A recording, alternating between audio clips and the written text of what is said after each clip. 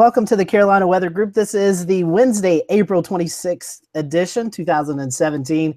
We're thankful for you joining us this evening on a relatively quiet Wednesday.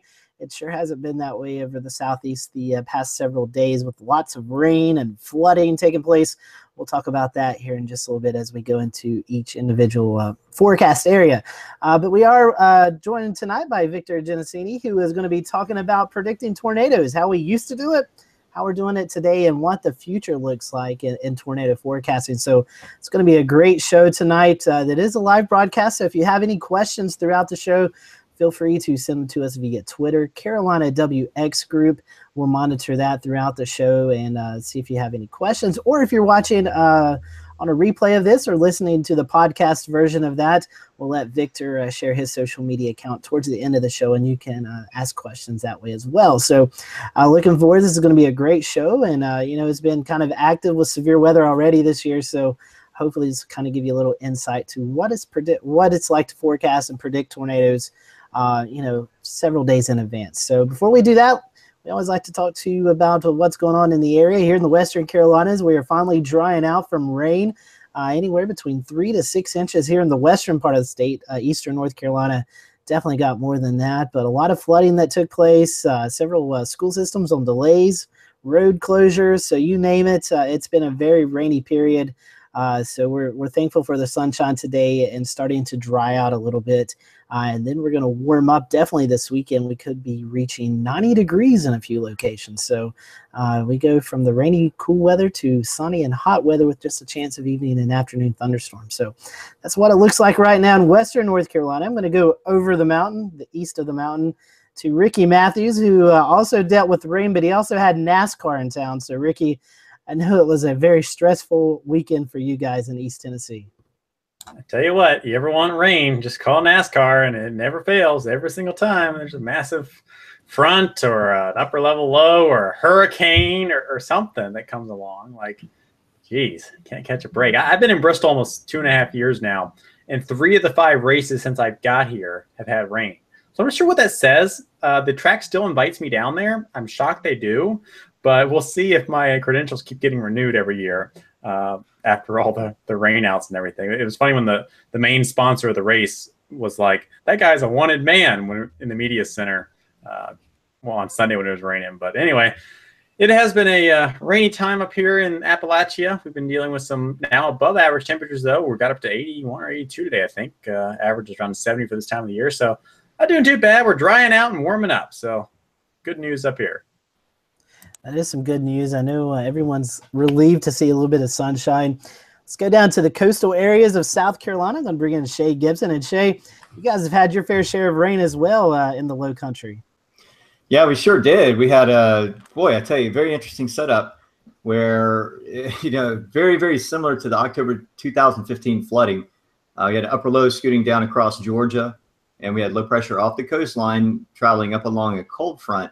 So that produced sort of a smaller effect of what we had versus where there was Category 5 Hurricane Joaquin as a source of convergence at the surface. We actually had just low pressure and a cold front, which was pretty substantial. I mean, we had quite a bit of rain in the Charleston area, and it was divided where the plume was. In fact, I've got a video of this.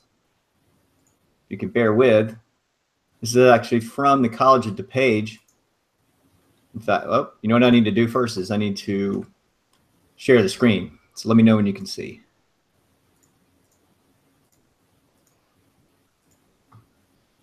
We got you.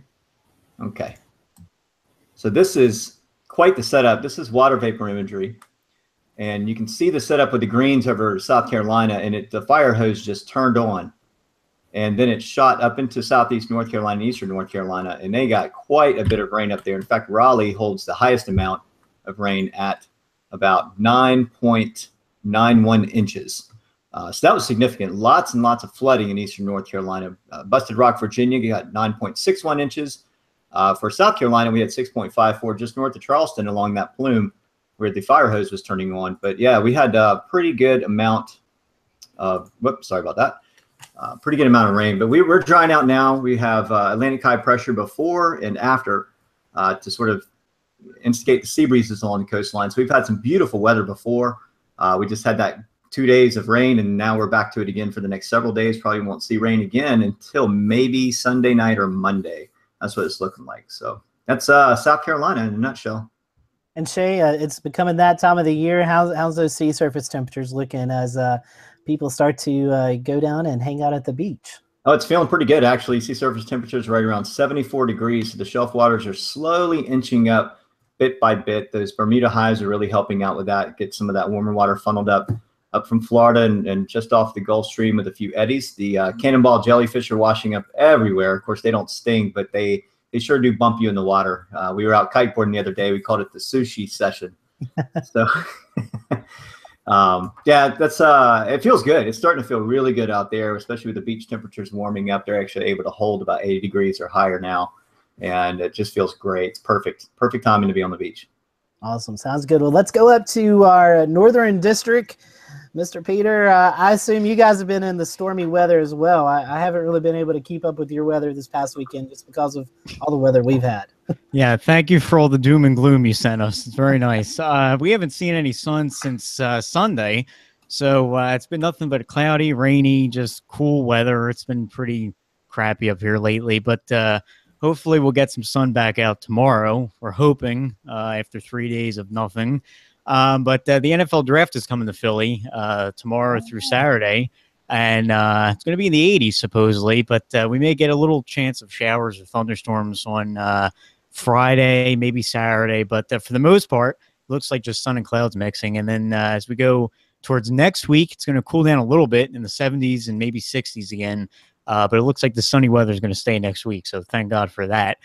So don't send us any more gloomy weather from the south, okay? We'll try to keep that away for a while. Good. Peter just turned 21. I know. Yeah, I'm surprised I don't have any drinks here. Well, we're not the Stormfront freaks, so maybe that's right. That's right. Or maybe you could have Cinnabon. Oh, I'm sorry. What? So for Victor, who doesn't know yet, Peter is our resident Cinnabon person. So every Wednesday night, he's always teasing us with his Cinnabon. So. Oh, hey, those big upper level lows, they look like Cinnabon anyway. That's right. Exactly. We even had Cinnabon on Twitter with it. We did. So Cinnabon now actually follows the Carolina Weather Group because of our interaction with them on Twitter. So, all right, Ricky, before this goes down the hill, I'm going to toss it to you, and I'll let you go ahead and get our interview started tonight. I say later this year, we're going to be sponsored by Weight Watchers, and Peter's going to have a testimonial on there, and great. All right. Well, we'd love to talk severe weather as we go into May, and perfect guest joining us tonight to talk about severe weather. Victor, welcome to the show. Glad to be here, guys. So you mentioned, we've got some high or moderate risk days. We've had some high risk days, but overall, severe weather was pretty calm this year. Yeah, well, I mean, it started off heavy February, March. We were running 200 to 300 tornadoes above average there for a while. And last check today, we're running only about 100 tornadoes above average. So because of the quiet April so far, we've actually sort of lost some ground on potentially being record setting by one point. But since really the past 2 to 3 weeks have been extremely quiet. And of course, climatology now this time of the year is really ramping up as we go into late April and into May. So yeah, it kind of remains to be seen. I mean, the next couple of weeks certainly look pretty quiet, but there's still some signs on the larger scale pattern that we could end up with an average year or perhaps even above average by the time it's all said and done. So, I mean, that's a good point as we look at tornadoes overall. This has been an abnormal season with February and March. Before we dive into kind of forecasting the future, let's go back and talk about the past just a bit. And are there any reasons why you would say those months were so active? Large scale, early in the season, the biggest thing is, the shear is in place, right? So when we talk about severe weather, it's sort of 4 main ingredients. You have, the acronym is actually just, we call it SLIM, shear, lift, instability, and moisture.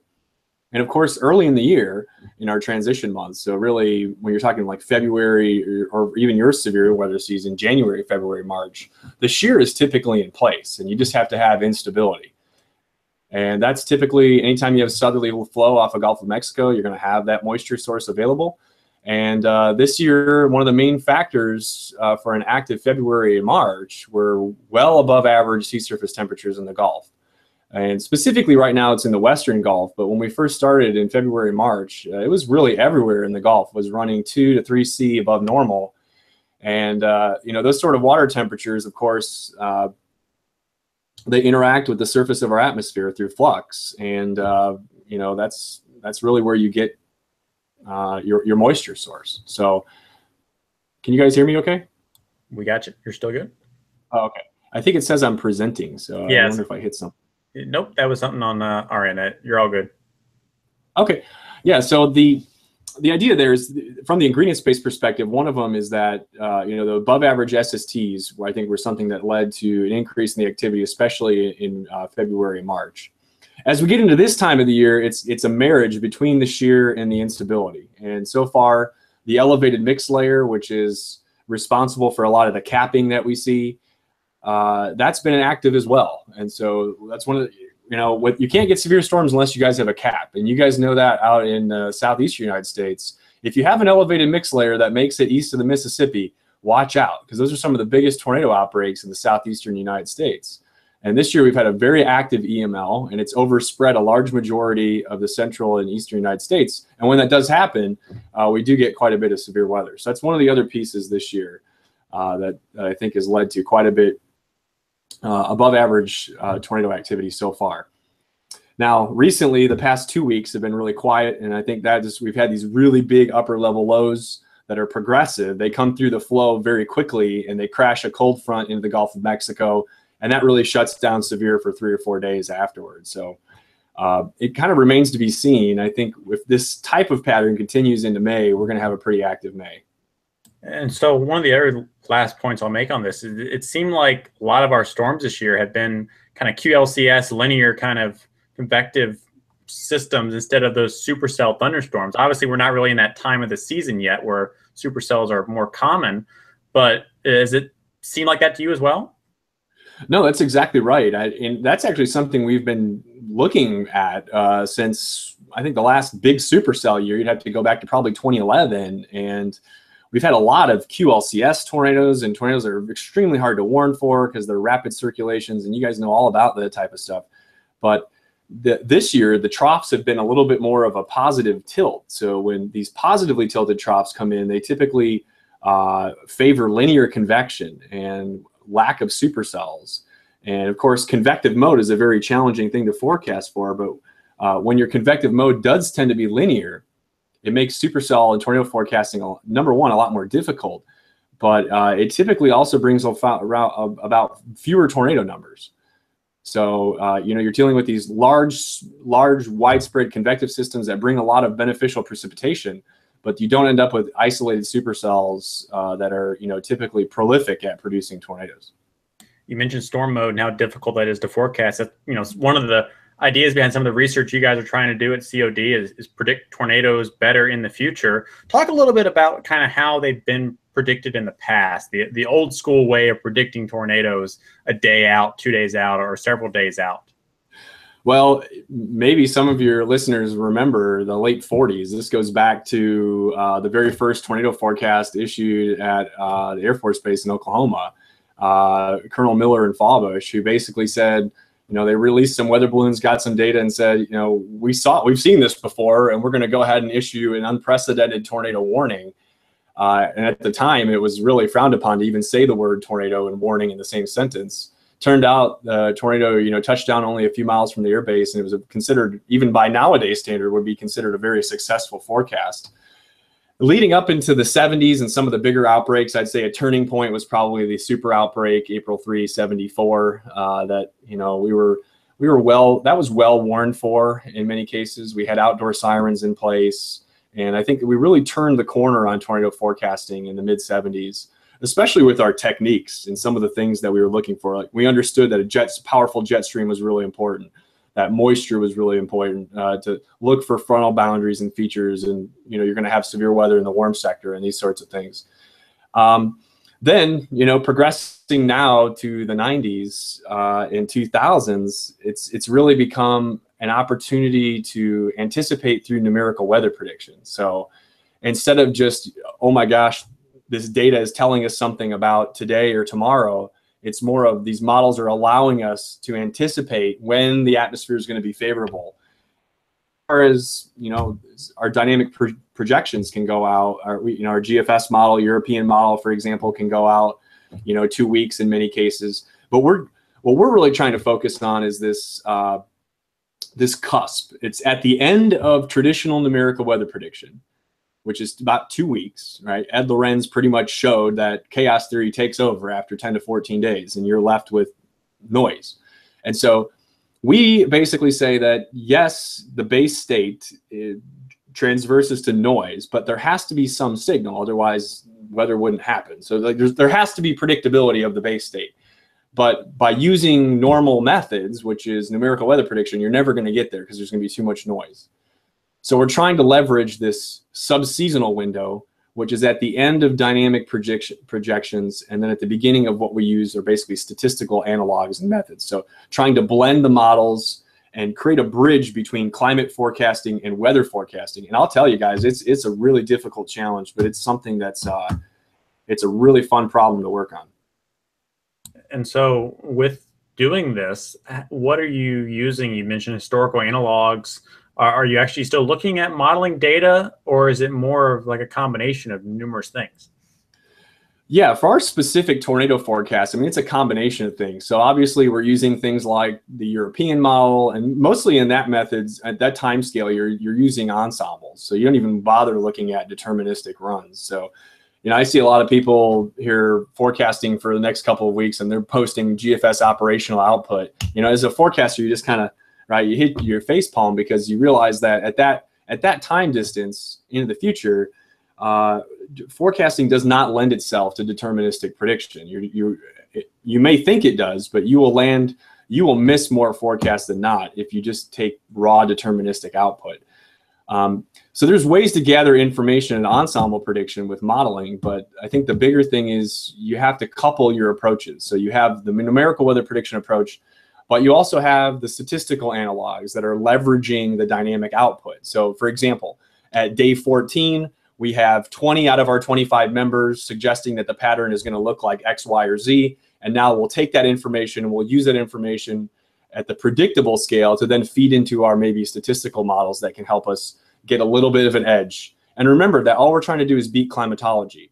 So as long as we can say one way or the other, you know, today is going to be average temperature, below average, or above, that's still better than giving you, you know, nothing but just a climatological forecast. So we measure skill based on the climatology. As long as we can beat that, then we're actually showing some skill.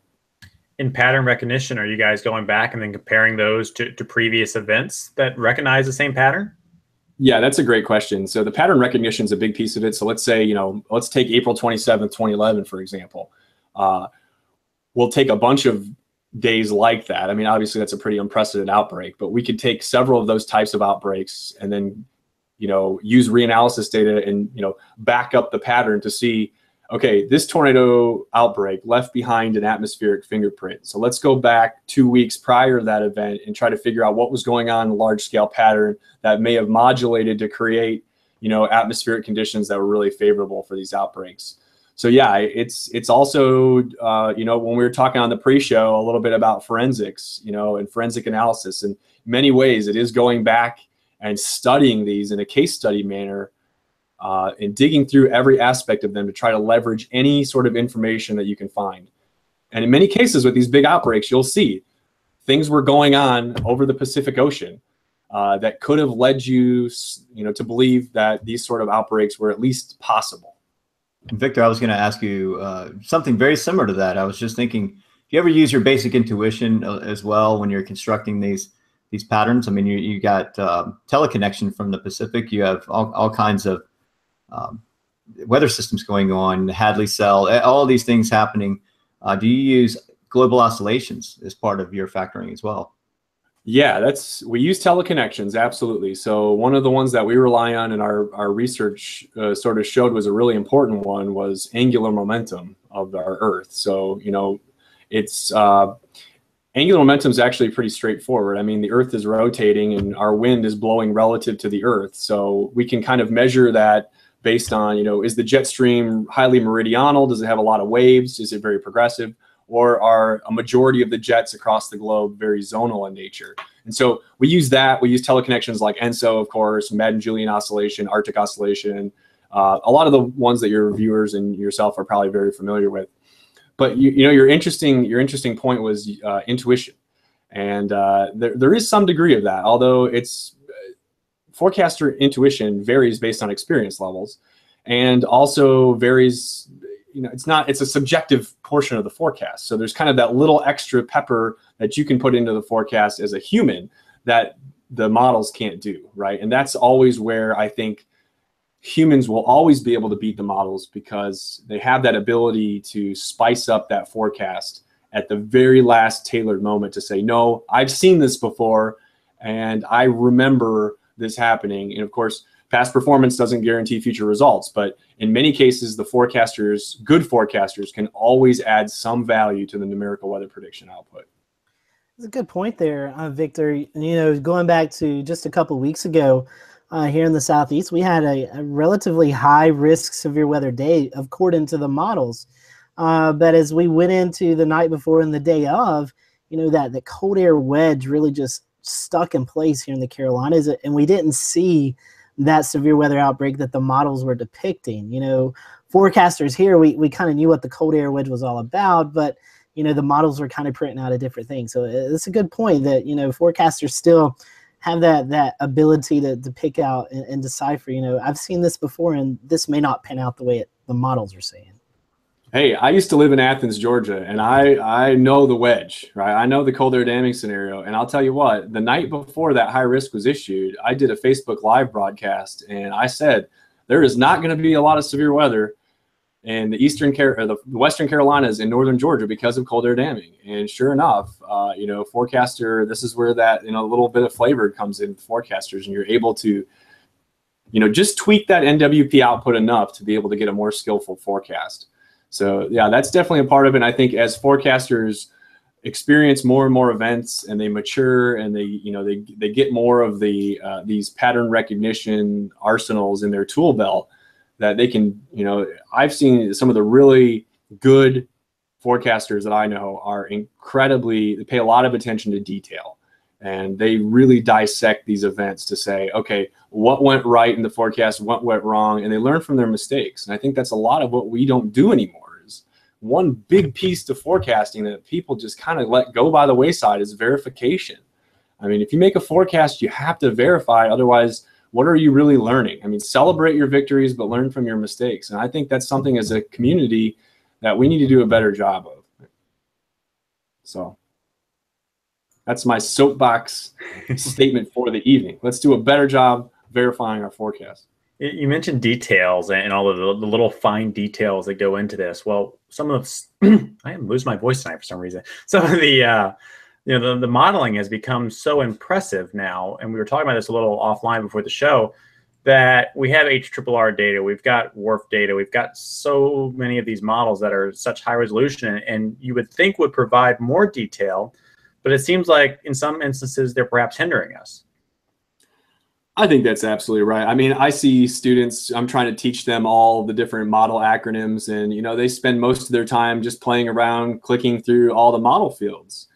And I think for people that understand models, that's a great thing for them. They get to see all the fields, they get a lot of this output. It's pretty colors, right? And it sort of lends itself a little bit to wish casting, I think, because if you don't like what the GFS says, just pull up the name. And if you don't like what the name says, pull up the RAP. And if you don't like the RAP, pull up, the European. But I see less and less model interrogation. So kind of like, all right, the model's producing precipitation, but why is it producing precipitation there? So what do the vertical motion fields look like, for instance? What on the synoptic scale is causing upward vertical motion there that's leading to precipitation? So I get it, guys. Forecasters are in a time crunch and they have to skip to the forecast. But, in many cases that you can definitely add NWP output, add to NWP output by being a really good, what I would consider forensic forecaster and filling in those data void gaps. And so that's what I try to tell my students. I think you can always add value. You just have to figure out the problem of the day and really understand where the models do well and where they don't do well. In your experience trying to forecast tornadoes on a shorter scale, perhaps for chasing or other stuff, how much time do you think you have to devote to looking over modeling data before you have a fair understanding of what may happen? Well, I have a little bit more of a luxury. I'm not at the SPC, and I don't have to write a long discussion trying to, flesh out all of my thoughts. And so, my hats off to the folks at the National Weather Service offices and the SPC who are constantly writing and justifying their forecasts and this sort of thing. For me personally, when I'm storm chasing, I may, I'll start looking at the models maybe a week in advance. I'll try to put some pieces of together. At a week or two out, I'm not interested in individual locations of tornado events. I just want to know whether or not the synoptic scale is going to be supportive of severe. And if that is yes, I'll kind of follow things more and more. And then maybe 2 or 3 days in advance, I'll really start interrogating the deterministic output. And then, of course, the morning of, there's only one thing that you can do on the morning of. If you're using models on the morning of, then you're doing it wrong, to be honest with you. The first thing I do with my students when we wake up is we'll do a surface analysis. So we'll look at all the weather balloon data. We'll do a surface analysis. I can't tell you how many times that I've ignored HRRR output or RAP output or some other convective allowing model output and just went with what the surface field said and what the satellite data said. And we've been successful doing that. So, there are definitely times when the HRRR can add value. If you're just one of those situations where I really honestly don't know what's going to happen, and the HRRR can kind of then guide you a little bit. But man, more often than not, I would say that waking up in the morning and just looking at observations and being that forensic forecaster, I can beat the models 9 times out of 10. So we kind of got sidetracked a little bit from our original topic of conversation and some of the research you've been doing. Can you give us like a case study or maybe an example of something you've gone back and looked at in this research to try and predict into the future? Yeah, so we do something called reforecasting. So what we'll do is we'll build models. Let's say we build a model based on 30 years of data. Okay. And then what we'll try to do is run that model on an independent set of 30 years worth of data. So in many cases, you don't have enough data to do that. And what we'll do is we'll maybe take a 30-year period. So let's say 1980 to 2010. Okay, something like that. We'll build the model based on maybe 15 years of data, and then we'll run it to see how well it does on the other 15 years that are left in the data set. And so that's kind of how we build these. It's called cross-validation. It's a statistical approach to kind of tailor and tune your models, and then you can see how well they perform under different scenarios. But I'll just say this year, our team, which is ERTAF, the Extended Range Tornado Activity Forecasts, we put these on our webpage. We issue these every Sunday night, and they're forecasts for weeks 2 and week 3 for tornado activity. And I'll just say, we were talking about the possibility for increasing severe weather in early March for later in that period. And, that was a successful 4.5-month forecast because we saw one of these big oscillations. What we really look for are extensions of the jet across the Pacific Ocean and then subsequent retraction and collapse of a big trough into the western United States. And in the springtime, whenever you have a trough coming into the west, it's going to have at least the potential for severe weather. Maybe not tornadoes, but you're going to have severe storms. And that we were really successful. I've talked about I have my Twitter up here. We were let me just get this right here so I don't flub the dates. But so on April 8th, so quite a bit of time ago, I said, ignoring some noise events, the next favorable base state for severe weather should emerge by late April. And, here's this, we've had, a couple enhanced risks. We've got a moderate today. Didn't quite pan out for tornadoes, but still going to be a lot of wind events. And then, the big portion of the week is still yet to be here. We're going to have quite a bit of severe weather.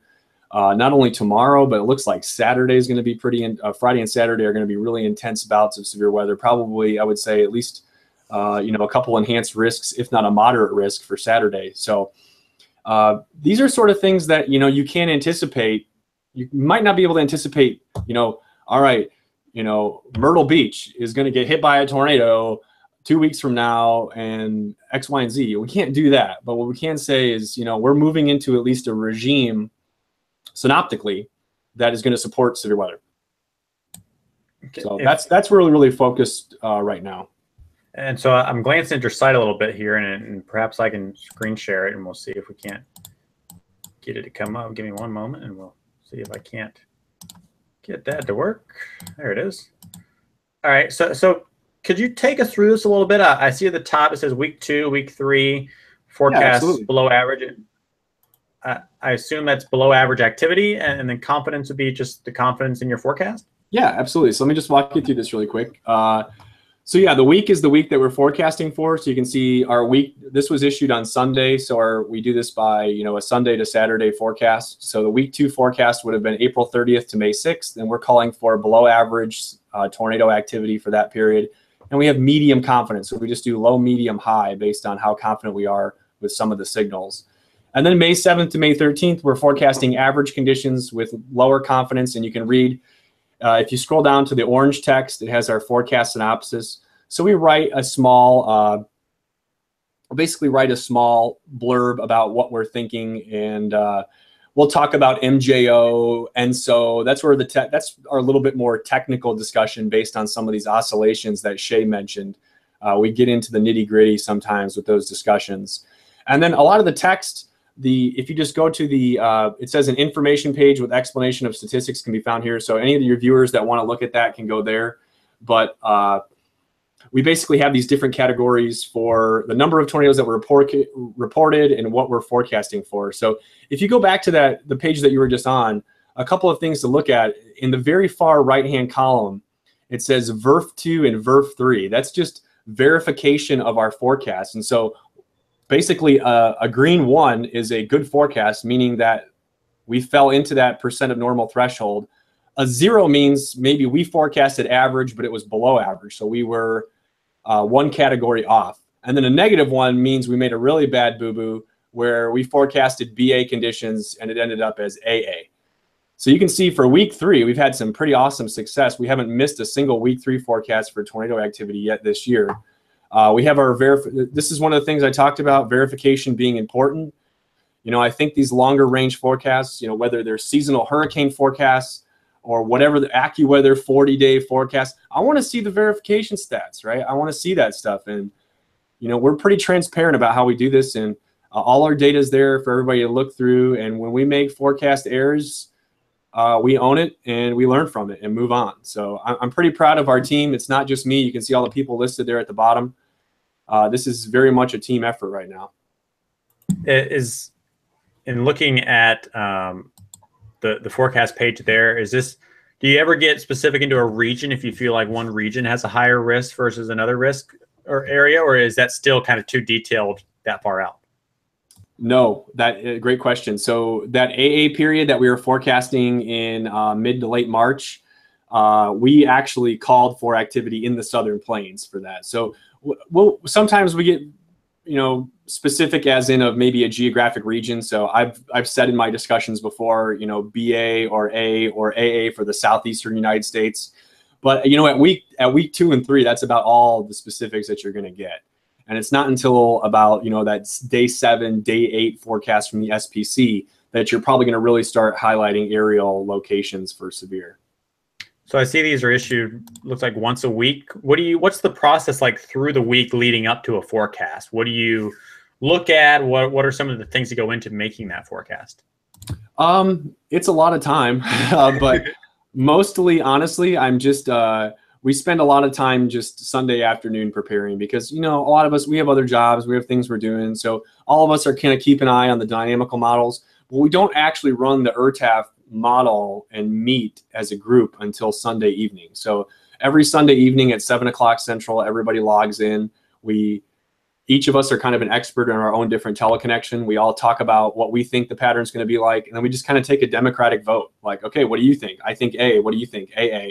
And so we sort of just average it out. I try to capture that discussion subjectively in that little forecast synopsis box and then put it up there for everybody to check out. So it's been great so far. Good feedback from people. They really enjoy the discussion. And we've thought about in the future, having those sort of discussions open to the public where at least people can listen in on them or participate if they even want to. So if people have ideas or whatever, this is a problem that is not going to go away anytime soon. The subseasonal forecasting problem is something we really need to invest in. And I'm really happy to see that the Congress and eventually President Trump passed the Weather and Forecasting Innovation Act. I think there's a whole section in there about subseasonal forecasting, and I'm really hopeful that this is going to push that research forward. How big of a field is there for research like this? Sorry, Scott, I didn't mean to cut you off. It's traditionally, that's interesting. That traditionally it's been really big in the private sector, right? So the private sector is really interested in energy demand from temperature or precipitation for agriculture, but a lot of the research in this general region is still very, very young, and I think there's a lot of low-hanging fruit and things that we can discover probably pretty quickly. But it is going to take teams of people working on different aspects of the problem. So I feel like in many ways it's very young, and we have a lot of uncharted water to sort of map out. And Victor, with this research, it's very helpful for the weather community, the spotter, storm chaser community, but it also seems that it could be beneficial to the emergency management community and trying to, let them know, hey, a couple of weeks from now, we need to watch this scenario. Have you had any feedback from, the emergency management community or anybody like that with your research? Yeah. So when I met with you last in Norman at the Tornado Summit, that's exactly right. I was giving a talk about this process to the emergency management folks. I mean, the reality is, fellas, that you go tell somebody on the street that 2 weeks from now or 3 weeks from now, there's going to be a potential for increasing severe weather. They look at you cross-eyed, like, what are you talking about? I have no, who cares?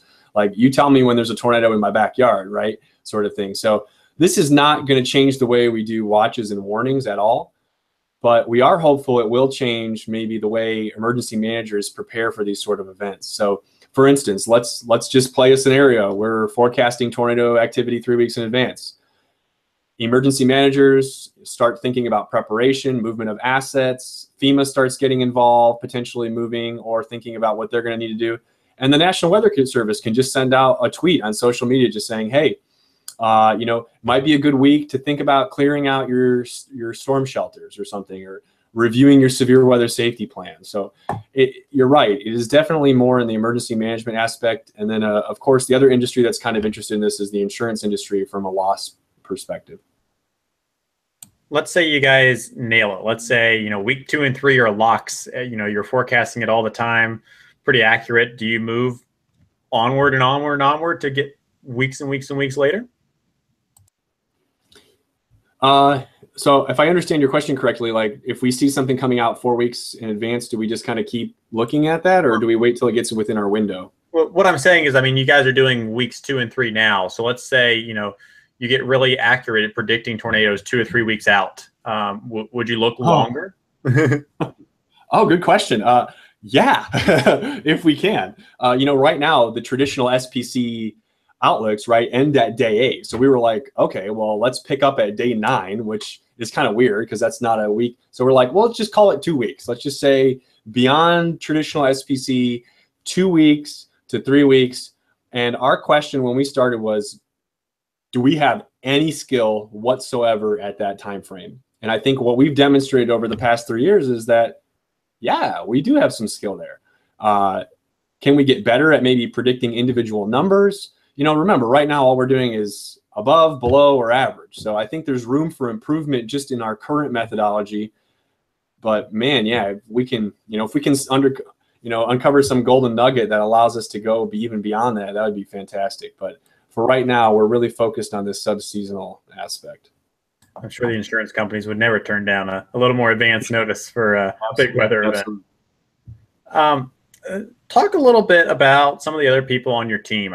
You're doing a lot of the research, but you mentioned you guys are collaborating. And isn't it amazing that you can collaborate, or video chat or telephone chat nowadays?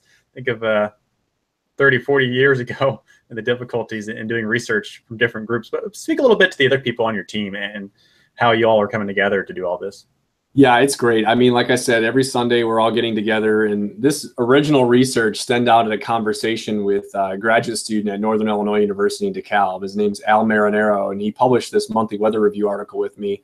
And we just got into one of these, sort of Carolina weather group discussions. Just, hey, what were you doing? What did you notice this week? And we were talking about severe weather activity. And we're like, I think this has something to do with angular momentum and jet stream patterns. And you know what? We started looking at it and we started processing the data. And I'll never forget that first, the first plots we were making, and my jaw just kind of went like, oh my God, like there's that strong of a link. And, we had never seen that sort of a link with El Nino or even with Madden-Julian oscillation, which I did a lot of work with one of my other co-authors who's on ERTAF, Brad Barrett from the U.S. Naval Academy. So Al right now is in the private sector doing some stuff, but he still works with us. So that's a private sector collaborator. Brad Barrett at the U.S. Naval Academy, who does a lot of work on Madden-Julian oscillation. I published a paper with him in Geophysical Research Letters about MJO and tornado activity. John Allen from Central Michigan University, who's really the foremost expert in El Nino and tornadoes. So he's on our team from the ENSO and sea surface temperature perspective. David Gold, who works at IBM Weather Company, who's a long-range subseasonal forecaster and really awesome data scientist there. So that's another private sector collaborator. And Paul Cervaca, my colleague at College of DuPage, who does a lot of teaching and development on the website with us. So he was kind of a natural collaborator being in my department. And then somebody new who just hopped on last week, Mike Ventris from Weather Channel, Weather Company, IBM, who does also a lot of subseasonal range forecasting. So we're building the team like almost every week, it seems, and adding people on that have ideas or methods. And it's better when you have a lot of people in the room to bounce ideas off of. So I'm really happy that they're joining us, and I look forward to more collaboration with those guys and anybody else on your anybody on here or listeners that have ideas that think they can contribute. So is this a student thing too that you're accepting research students for? It is, and I will be next fall. So I'm transitioning into a little bit more of a research role in the fall. I'm actually, very sadly, leaving College of DuPage, my home for the last 5 years. I love COD and I love what we do, but I'm transitioning to more of a university setting for graduate students, and I'm looking to now start taking on graduate students to really tackle this problem. So I'm heading to Northern Illinois University in the fall, which is not very far from COD, and they're like a natural collaborator with us anyway. So I've had a lot of interaction with faculty there anyway. So yeah, in the next couple of years, I'll be looking to take on some master's and PhD students to really begin tackling the subseasonal problem. Awesome. Well, congratulations. Shay, yeah, thank you. You have a question? Yeah, I really wanted to hear a little bit more discussion about ENSO and the MJO signals and how you track the signals, what you're looking for exactly, and how your ENSO, that whether it be El Nino, Neutro, or La Nina, how that affects your forecasting with your, with the subtropical jet, the polar jet, and the mixing. All of these things are connected. So talk a little bit about ENSO diagnostics and how that helps you out. Sure. So ENSO is a much longer term signal, as you guys know. So like heading into a season, it's kind of, you're either, ENSO positive, you're ENSO negative, or you're sort of neutral. And that sort of sets the base state or the tone for our forecast for maybe a full month, right? And since that's a little bit more of a seasonal signal, we use ENSO a little bit less, but more sea surface temperature anomalies, say closer to the continent. So Gulf of Mexico, I mentioned earlier. The Madden-Julian oscillation being a little bit more of a subseasonal, 40 to 60 day oscillation, when we're looking really for specific phases of the Madden-Julian oscillation. So we're watching for convection over Africa. We're watching for convection over the Indian Ocean. And when we see certain signals of that convection, so we really just watch satellite and we watch reanalysis data, like we get big flare-ups of convection and outgoing long-wave radiation, that will shift or move the Madden-Julian oscillation cycle.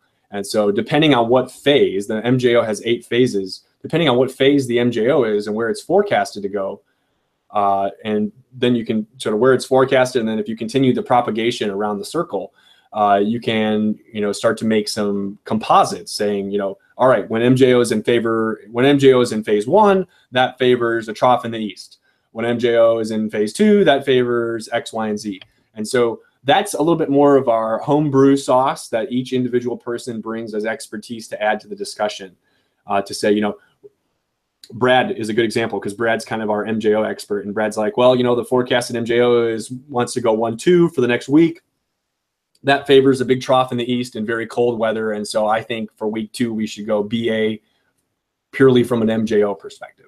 And so we kind of, it's never just, Shay, as you guys know this, it's never just one oscillation, right? If you only look at one oscillation, you are going to get burnt. It's a lot of these different teleconnections playing in the atmospheric orchestra concert together. And so you have to evaluate each of them and then sort of figure out how they're all playing together to modify the synoptic weather pattern across the US. So in that regard, all of the different teleconnections create a very challenging problem. But yeah, that's a great question. And, you know, there's MJO, and now, you know, we've been really focused on the GWO, which is angular momentum, and forecasting those phases. Oh, wow. I was going to say PDO, but wow. Yeah, that makes total sense. Yeah. PDO, PNA, PDO obviously being a little bit more of a, you know, longer term signal where you can go through active and inactive phases. But we're really focused in on these oscillations that show their timescales anywhere between 30 and 60 days. So, for example, last year was a great example of an El Nino, you know, below average activity. But even within below average activity, there's going to be oscillations and noise within that. And that's really what we're trying to focus on. There are other people like John Allen who are a little bit more interested in the long seasonal cycles. And that's where ENSO comes in a little bit more. Yeah, I bet you could get a lot of information, especially being so new. Like, you know, eventually over time you'll have decadal information about it. So that's fascinating studies you guys are doing. Yeah, that's exactly right. That's one thing I should mention is that, like, every year we get a new data point, which is great, right? We have a whole new set of forecasts, a whole new training set of data, and we are learning. The learning curve is steep, but we're learning very quickly, and that's a good thing. When you have all of this reanalysis and model data in front of you, these large data sets, guys, as you know, they're meteorology and climatology are a perfect poster child for big data, and it takes data mining to go through that data and pick out the signal from the noise. And so, Victor, you do a lot of research, you know, looking at the models and things like that. But another part of your research, maybe a little bit different, is you do go out in the plains and chase a little bit. So I know we're almost closing in at the top of the hour. So talk to us a little bit about your chasing experience. You know, maybe what that brings into your research, and then maybe just a few chaser stories as we close in here at the top of the hour. Oh, I got plenty of chaser stories. Yeah, so I'm a very lucky individual. I do get to chase thunderstorms a lot. In fact, last year I topped out at about 25,000 miles for the year. And so I spend a majority of May and June in the plains tracking what I love to study. And I think that's a big component. I feel like anybody who wants to really get in depth and passionate about what they study for, they should have an opportunity to experience. Now, obviously, if you study black holes, you can't just go experience black hole, right? But when you have the opportunity to experience supercell thunderstorms and hurricanes or whatever it is that you like to study, go do it. Because I learned so much in the field that I can't learn in textbooks, and I can teach students things in the field that come to life that are in textbooks, you know, that they may not get right away. So I'm very lucky. Every year we have 5 trips from the College of DuPage that go out for 10 days. These trips are open to the public. We've had folks from Fort Bragg, a whole team from Fort Bragg military, come up and take one of these classes with us just to learn about thunderstorm forecasting. So we've had people age 18 to 80. You don't have to be a College of DuPage student. You just come and sign up and go on our trips with us. And we take you out in the plains and observe thunderstorms safely. And we're launching weather balloons, taking data measurements. We teach you how to forecast for severe weather. And the best part is you get to see portions of the country that you'll never get to see again in your life, because there's not many of us who are ever going to go to, you know, for a reason, you know, unless you're storm chasing, unless you want really good barbecue or something, right? So it's just not a really cool opportunity to get out there and experience nature. And that's what I love about it the most. So we have a couple trips. Our first trip is actually leaving. They have the meeting tomorrow, and they're leaving on Friday, and they'll be out for 10 days. And then my first trip with the college goes out the first week in June. And I do plenty of, you know, personal chasing as well. But Yeah, there's a lot to learn out there when you're near these storms, and I feel like I've become a better forecaster because I am also a chaser. I think that's an open invitation for the Carolina Weather Group to go join Victor out in the plains sometime. And let's go chase. No doubt. Yeah, anytime, guys. Seriously though, it's a commitment, right? Because it's 10 days, and not a lot of people can get 10 days off of work. But man, if you can get a week off of work there, we leave on the Friday and you come back the following Sunday. I'll tell you what, if you've never experienced the Great Plains and you're a thunderstorm person, if you're like a person that likes to sit up at night and watch lightning outside and you just have a fascination with thunderstorms, I mean, a lot of storm chasing has been portrayed by this, thrill-seeking culture that wants to get as close as possible to tornadoes. And, there are definitely those chasers that are like that, but it's a small percentage. I mean, many of us are out there because we just love meteorology and we love storms. Victor, you're also quite the photographer. I see those pictures back there. Are those all yours? Yes. Yeah, my blog is, I'll enter it in the chat here. My blog is gencinewx.com.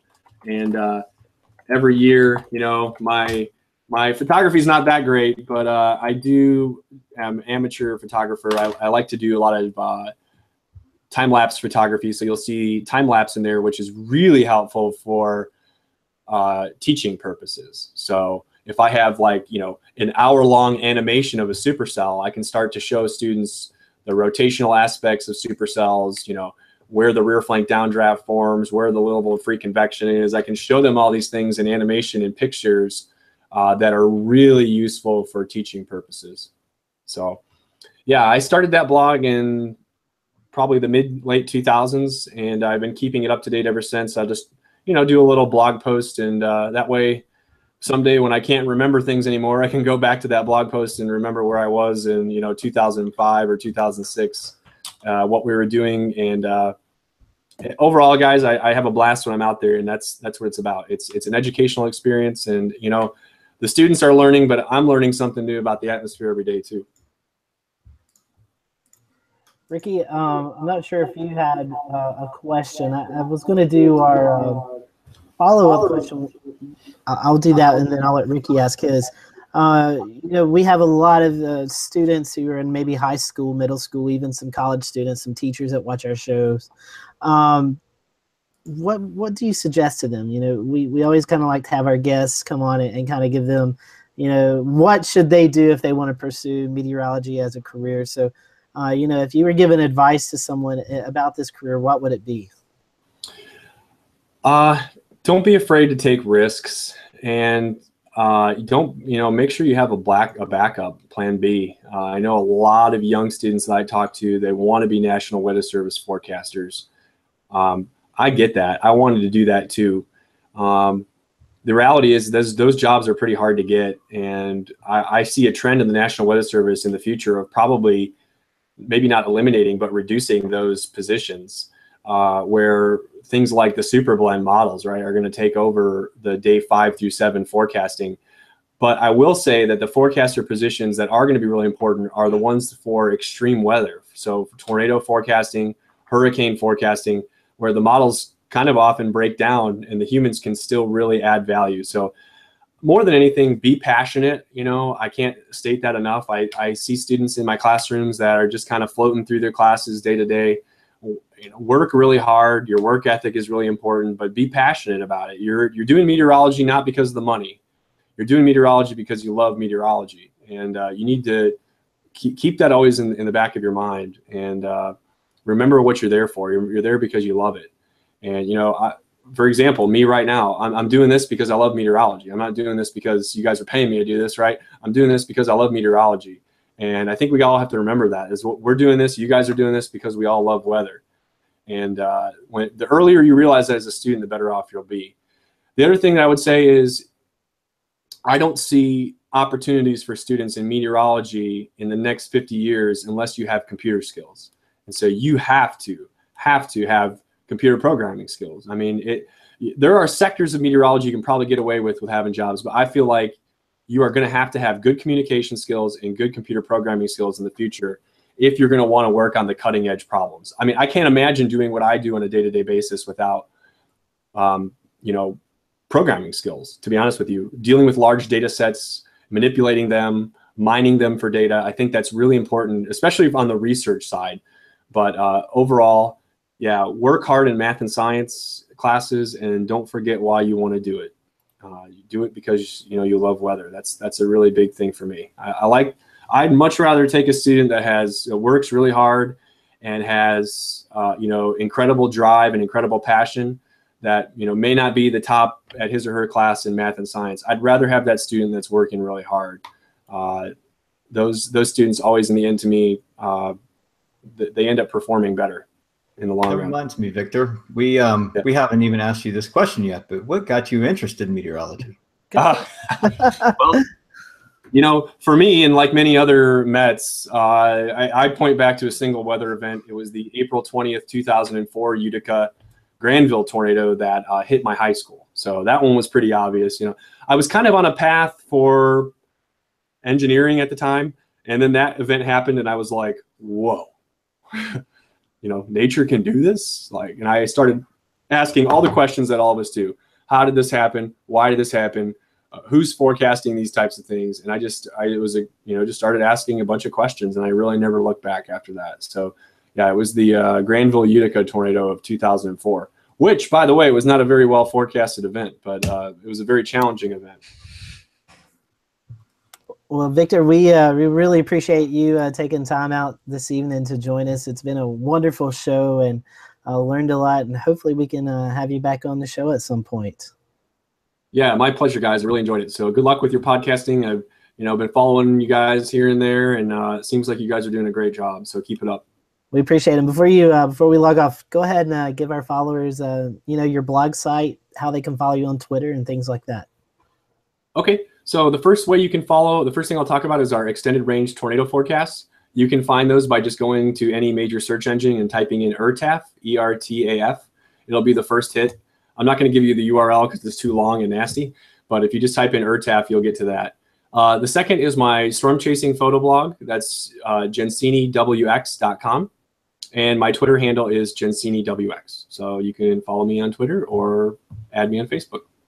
Yeah, and we'll definitely put that link to your blog on our Facebook page and our website and Twitter accounts. So, again, we appreciate you joining us tonight. Fascinating stuff, and hopefully we'll be able to get you back on, and maybe we can catch a trip out in the plains with you sometime. That'd be wonderful, guys. All right, take care. Thanks for having me. Thanks, Victor. Next week, Nick Ulivari joins us. He's a storm photographer from Chicago. He'll be talking to us about weather photography and how to capture the storm and get those amazing shots. So Nick will join us next week. And then he's a much better photographer than I am.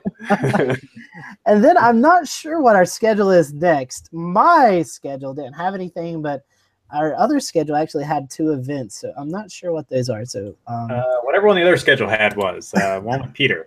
I think I've been booking shows and not telling y'all what they are, and I don't remember them either. So it sounds like something I would do, doesn't it? Yeah. I will throw this out there, though. We do have Levi Cowan coming on May the 7th to talk about the hurricane season. Fantastic. Oh, yeah, he's great. Yeah, he joined us last year, and he's looking forward to joining us again this year. We'll talk tropics.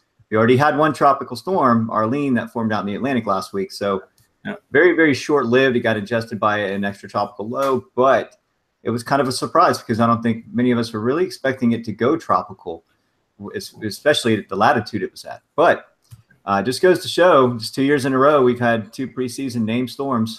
First one was Alex last year in January, but that was way over by the Cape Verde Islands. And then this year, we've had Arlene. So the next name, Brett, right? Terrible. Yes, I was going to say I feel terrible because I can't remember.